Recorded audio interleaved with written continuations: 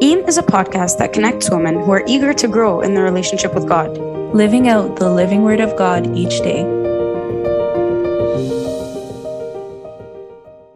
Welcome back, everybody, to our final and most exciting episode of Holy Week. Happy Feast of the Resurrection. Yay! Happy Feast of the Resurrection, everyone. I'm so excited, and it's such a blessing to be recording this. Yeah. So much to cover, so many things to talk about, but really we're going to give just a snapshot of different things so we can enjoy this beautiful episode. Also, excuse me for my voice. It's been a long Holy Week with lots of singing. So my voice is recovering. Yeah, we're recovering from Bright Saturday as we're recording this. Yeah. And there's still the whole liturgy of the resurrection, which is like, oh, I'm so excited. Yeah, it's going to be Okay. great. So, Yes. I think we could start by reading the passage, maybe the account from the Gospel of St. John, which we read in the actual liturgy, and then we can talk about kind of all our thoughts regarding it. What do you think? Great. Let's do it. Okay, let's do it. You go, Marina, because my voice will hurt people's ears. Sure. Okay. In the name of the Father, and the Son, and the Holy Spirit, one God, amen. This is from John 20, verse 1 to 18. Now, on the first day of the week, Mary Magdalene went to the tomb early, while it was still dark, and saw that the stone had been taken away from the tomb. Then she ran and came to Simon Peter and to the other disciple whom Jesus loved, and said to them, "They have taken away the Lord out of the tomb, and we do not know where they have laid him." Peter therefore went out, and the other disciple, and were going to the tomb. So they both ran together, and the other disciple outran Peter and came to the tomb first. And he, stooping down and looking in, saw the linen cloths lying there, yet he did not go in. Then Simon Peter came, following him, and went into the tomb, and he saw the linen cloths lying there, and the handkerchief that had been around his head, not lying with the linen cloths, but folded together in a place by itself. Then the other disciple, who came to the tomb first, went in also, and he saw and believed. For as yet they did not know the scripture, that he must rise again from the dead. Then the disciples went away again to their own homes. But Mary stood outside by the tomb weeping, and as she wept, she stooped down and looked into the tomb. And she saw two angels in white sitting, one at the head and the other at the feet, where the body of Jesus had lain. Then they said to her, "Woman, why are you weeping?" She said to them, "Because they have taken away my Lord, and I do not know where they have laid him." Now when she had said this, she turned around and saw Jesus standing there, and did not know that it was Jesus. Jesus said to her, "Woman, why are you weeping? Whom are you seeking?" She, supposing him to be the gardener, said to him, "Sir, if you had carried him away, tell me where you have laid him, and I will take him away." Jesus said to her, "Mary." She turned and said to him, "Rabboni," which is to say, teacher. Jesus said to her, "Do not cling to me, for I have not yet ascended to my Father. But go to my brethren and say to them, I am ascending to my Father and your Father, and to my God and your God." Mary Magdalene came and told the disciples that she had seen the Lord and that he had spoken these things to her. Glory be to God forever. Amen. In the name of the Father, and the Son, and the Holy Spirit, one God. Amen. Wow. Yeah. Wow, indeed. I'm going to sound like a broken record, but obviously, as with kind of the common theme of all of Holy Week, every time there's 4 accounts of something, we encourage you to read all 4 accounts. Again, for time's sake, we won't be doing it on the episode, but yeah, so 2 of them are read on Bright Saturday, I think in the 9th and the 11th hour, and then obviously the matins of this liturgy and the one we just read from the liturgy itself. But yeah, a lot to discuss. A lot. I love this story. Like, I want to be like those women, like coming early to the tomb, you know, coming to him, and even though you feel like you don't have hope for the resurrection, you come anyway, and then you're surprised with what you receive. I love that. I just saw this quote from St. Augustine saying that she stooped down the first time, found nothing, right? And then she stoops down another time. So then he goes like, why? Like, what was she expecting, right? So then it's actually St. Gregory. He says, though she looked in before and saw that the sepulchre was empty, she looked again because a single look does not suffice the one who loves. The power of love increases the earnestness of the inquiry, and she persevered in seeking, and accordingly she found. So it's very much what you were talking about, Marina, of like, the more we love, the more we are so eager to come and find Jesus, then as he says, our desires are actually expanded and increased, and we can actually find the Lord. Wow. I love that. And we need to do that. We need to seek Christ. And because of our love for him, we will like keep going. We'll keep being earnest in our seeking. I think that's so beautiful. Yeah. And as a result of that, he entrusts the message of the resurrection, kind of the biggest gospel, to Saint Mary Magdalene, right? To a woman. And it's just such an honor and such a beautiful love and connection that she has with Christ. Yeah. And if we even look at the psalm read with that, it says, "This is the day the Lord has made. We will rejoice and be glad in it." And it continues with, "Save now, I pray." But that's exactly the hymn, like Alleluia Fai Pepi, right? Or Alleluia, this is the day. And interestingly, we don't sing that hymn, if you noticed, in Holy Thursday and in Bright Saturday. Yes, we don't sing it on Bright Saturday. Yeah. And I always make the mistake of just like jumping into Alleluia. Yeah. But there's like silence. Yes, exactly. And it's actually like, it's a silence almost of like anticipation and hopeful expectation of the day that the Lord has made. Yeah. Right? We're saving all the hymns for like tonight, basically. Exactly. For the resurrection. That's what I'm referring to, guys. Yeah, exactly. And it's exactly because we're like waiting to live eternally and constantly in that day of the resurrection, or the 8th day. And I love the end of the psalm says, "God is the Lord and he has given us light." I love that. Like he trampled down death and replaced it with an illuminous light in our lives, like the resurrection. It's something to be just lived out. It gives us breath. It gives us a meaning. Yes, exactly. It's full of life. And I love that because the only way we can truly live it out is through the liturgy, which is why it's so important to celebrate, every feast, but especially the Feast of the Resurrection through the Divine Liturgy. We're going to quote this book on our website, but it's a book called The Liturgy Outside the Liturgy, and it takes the liturgical theology of Father Alexander Schmemann from like tons of his books and kind of combines it into one with commentaries. The author will say that like the purpose of the Divine Liturgy was to make the church what she is, namely the witness and participation of the saving event of Christ, which is his resurrection, and also of the new life of the Holy Spirit, of the presence of this world, of the kingdom to come.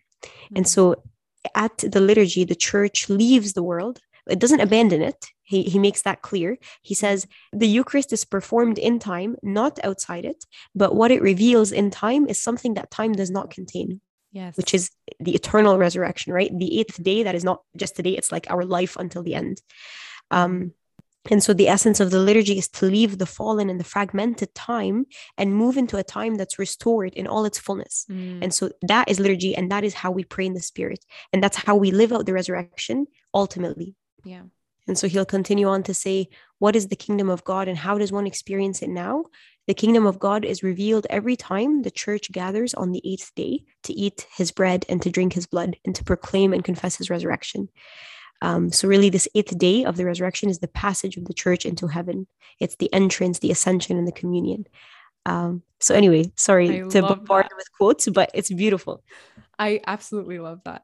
And you're reminding me actually of the other book by Father Alexander Schmemann that I've read, For the Life of the World, where he talks about the Eucharist. So he breaks down each of the sacraments, but in the chapter about the Eucharist, he talks about how Christ now is our perfect sacrifice. When the priest says, lift up your hearts, we're supposed to be offering up our hearts as a sacrifice. But what's so beautiful is that the body of the Lord that's on the altar in his blood is the perfect sacrifice now. Yes. Everything, including death, is conquered in that sacrifice. So from the book I was mentioning, he says like this chronic meaninglessness can only be conquered when death itself is overcome. And that only happens through Christ's death and then resurrection. And that's why we are, celebrating the resurrection for 50 days, because Christ is risen from the dead, trampling down death by death, as we say in many hymns actually of the procession of the resurrection. And to those in the tomb, he bestows life. Yeah. And we had a great need for it too. Like in the liturgy of St. Basil, we say, he loved his own who were in the world, and as a ransom on our behalf, he gave himself up unto death, which reigned over us, whereby we were bound and sold on account of our sins. So we really needed to be just freed from the death that we were in. And Saint Cyril of Alexandria says here, for the sake of all, he tasted death, although by nature he was life and was himself the resurrection. He surrendered his own body to death, By his ineffable power, he trampled upon death in his own flesh, that he might become the firstborn from the dead and the first fruits of those who have fallen asleep.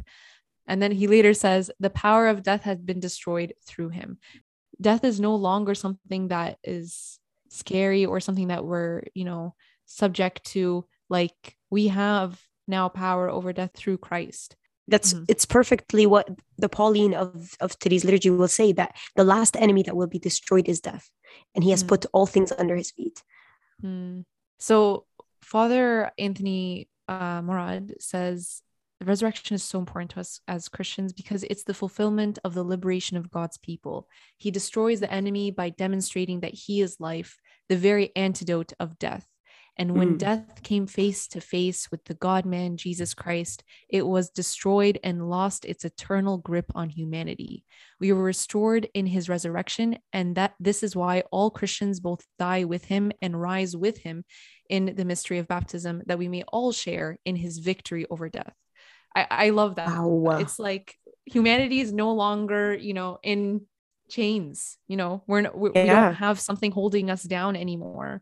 And Hades could not even contain him. Christ, Yes. contain him. So it's very beautiful. Our bridegroom has done the work of salvation. Like, we can proudly say that when we're reflecting on the resurrection. Yeah, you reminded me. You're so right. I love what you mentioned. And I love that he's done everything for us, because in the praxis, it's St. Peter's sermon to the many people after the Pentecost. And he says, when God raised us up from the pains of death, he himself was risen up because it was not possible for death to contain him. And then he quotes all of the things from David's Psalms about, you will not leave my soul in Hades. You will allow your Holy One to not see corruption. You have made known to me the ways of life. You will make me full of joy in your presence. And then all the Lord says to us is, sit at my right hand till I make your enemies your footstool. So he's taken care of everything. He's the Pantocrator. And all we do is just sit at his right hand, sit in his will, sit in his presence, and be united with him. And again, to sound again like a broken record, that's why the unity with him is essential. And that's why the only way we can truly live this resurrection is through the liturgy and the Eucharist. That's so beautiful. Yeah, I love the readings chosen for today. Yeah. Very, very nice. Like here, even I'm reading from the Proxies as well.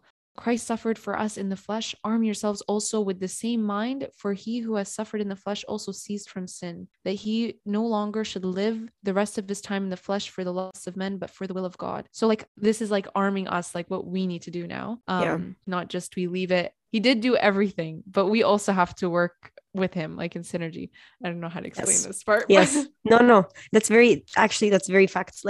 And I like two things: the emphasis on the flesh, because that also comes up so much in the Pauline, where he says all flesh is not the same. There's a terrestrial and then there's a celestial. But yes, the idea of a two-way kind of communion, right? Because it needs a synergy.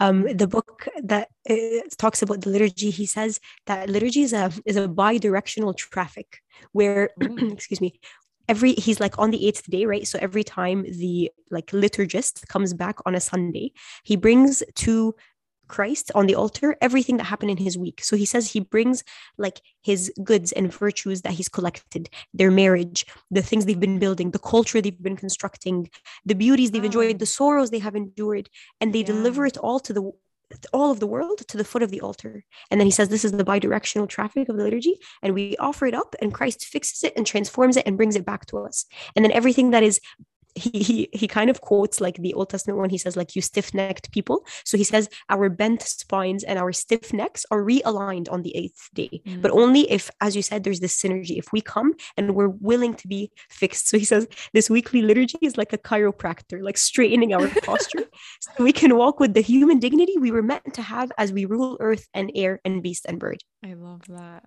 So yeah, so true, Marina. It's obviously the salvation is it's his victory and his might, and he gives it to us, but we have to be there to accept it. Yeah. And excited as well to work with him. Our bridegroom did everything, did all this for us. We've been reflecting this whole week on the sufferings he's been through. It's just so beautiful to reflect on how Christ went through all of that, subjected himself to so much pain for our sakes, and then did the ultimate sacrifice, and then freed us from any bondage, And now, like, our response as his bride should just be like, I don't know, excitement, happiness, joy. Yes. Like we need to just also be excited to work with him. Yeah. Who wouldn't want that? Yes. So true. One of the sermon on Good Friday, one of the things that Abuna said that really resonated is he was saying how to meet Christ and like come to him with humility, come to him with a lot of things, but come to him with excitement because he's our Father and he's saved us and he's delivered us, right? And like Father Matthew the Poor will say, this like bond of sonship that Christ brought to us is exactly like a boy going to the father and saying, like, Dad, I want this. And he says, if the father asks the son, why do you seem so sure that I will give it to you? The boy will respond, because you love me, period. Yeah. Like, with the simplicity and the faith of a child. And he continues to say, like, this is verbatim how the Bible describes our relationship with God. And he quotes St. Paul. He says, we have confidence and access to the Father through faith in Christ. Again, through the resurrection, by him trampling down death by death and reconciling us. And as Ephesians says, seating us at the right hand of the Father.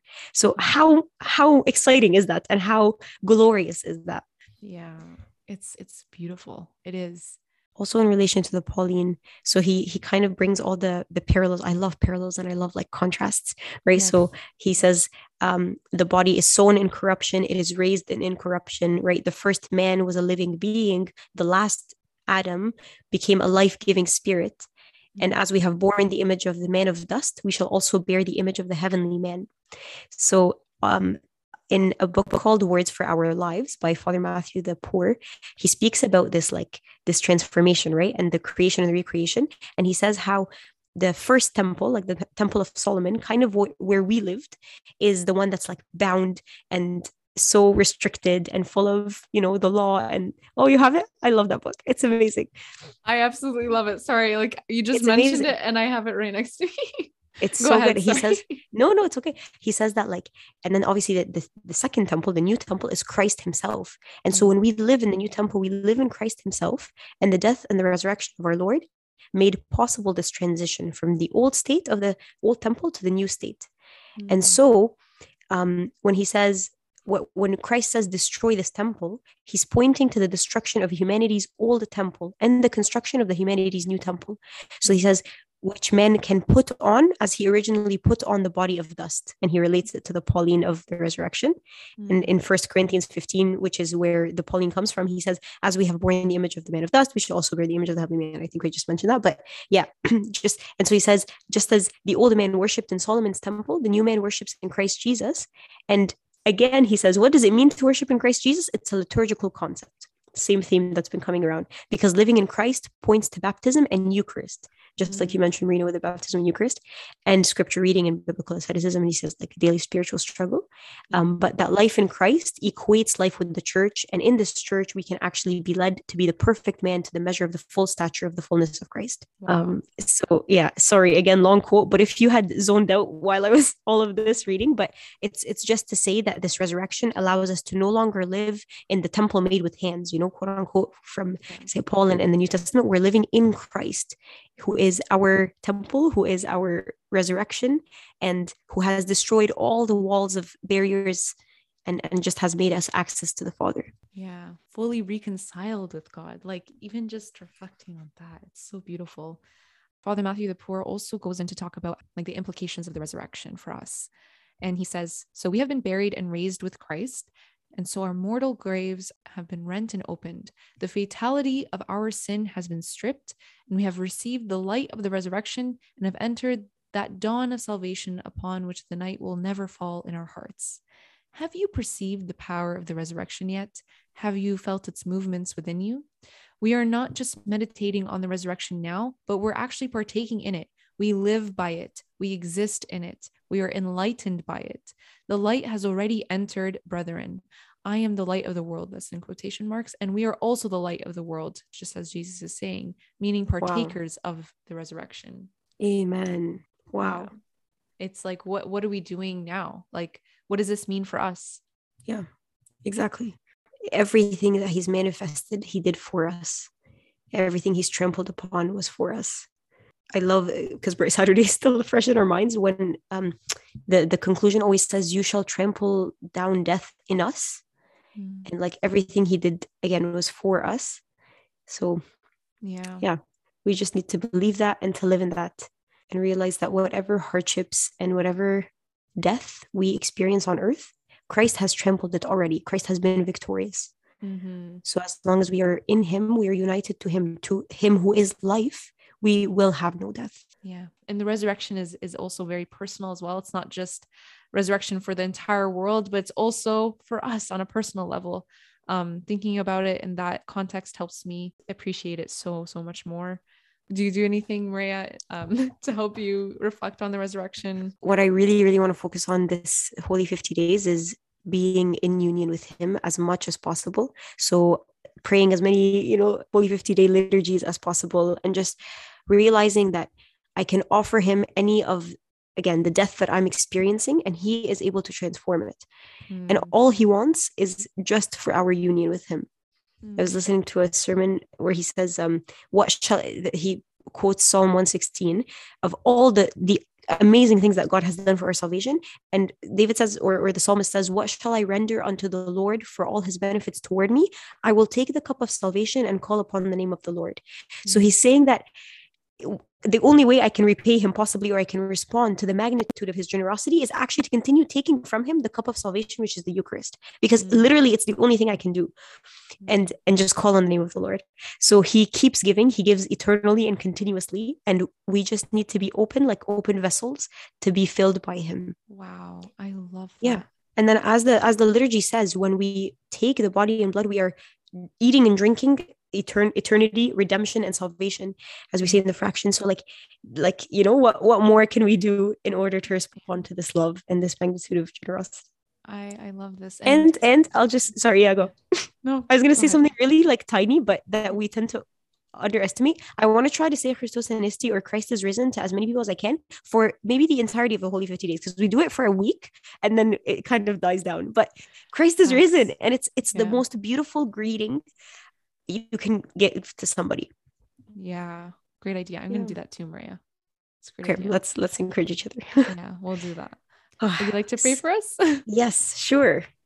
All right. In the name of the Father, the Son, the Holy Spirit, one God, amen. Lord Jesus, we thank you.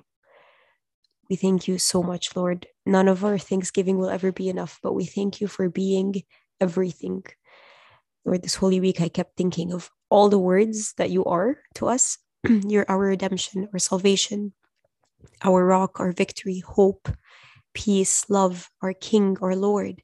You're everything to us, Lord. And without you, we are truly nothing. We're truly nothing, Lord. It's not a hyperbole. We thank you for the magnificent feast of your resurrection. We thank you for your eternal and ultimate generosity towards us, Lord, and your love, your compassion to us. You descending into Hades to lift us up, Lord, and to seat us at the right hand of the Father. Lord, it's a richness that we cannot fathom. We cannot even express in words. Lord, let us live this next Holy 50 days and all our lives, Lord, but let us live in this joy and in this victory and in this, feeling of strength, and nothing matters. Nothing can touch us, Lord, because you've conquered it all. As long as we are united with you, as long as we are one body and one blood with you, as long as we are eternally in communion with you and in your will, we're seated at your right hand, how much can we conquer, Lord, and how much can we be victorious over? Lord, we pray earnestly for anybody who is suffering, Lord, through this time of the resurrection, anybody who is sick, anybody who has lost a loved one. Lord, this feast of your resurrection is the ultimate hope and the only hope that we have, the only refuge, the only thing we can look forward to in our time of hardships and despair over here on earth. We ask that we live through the liturgy, we enjoy it, and we live a life that is liturgical through the intercessions of St. Mary Magdalene, St. John, St. Peter, all the people entrusted, Lord, with the beautiful gospel of your resurrection. Hear us when we say thankfully, Our Father who art in heaven, hallowed be thy name. Thy kingdom come, thy will be done on earth as it is in heaven. Give us this day our daily bread, and forgive us our trespasses, as we forgive those who trespass against us. And lead us not into temptation, but deliver us from the evil one. In Christ Jesus our Lord, for thine is the kingdom, the power, the glory, forever and ever. Amen. In the Father, the Son, the Holy Spirit, one God, amen. Whether you'd like more information on resources used in this episode, want to suggest a topic, or leave your feedback, please visit our website, eamisher.com. And even if you just want to talk, feel free to reach out to one of your EAM sisters. For as we have many members in one body, but all the members do not have the same function, so we, being many, are one body in Christ and individually members of one another. Don't forget to subscribe wherever you're listening and follow us on our Instagram and Facebook pages.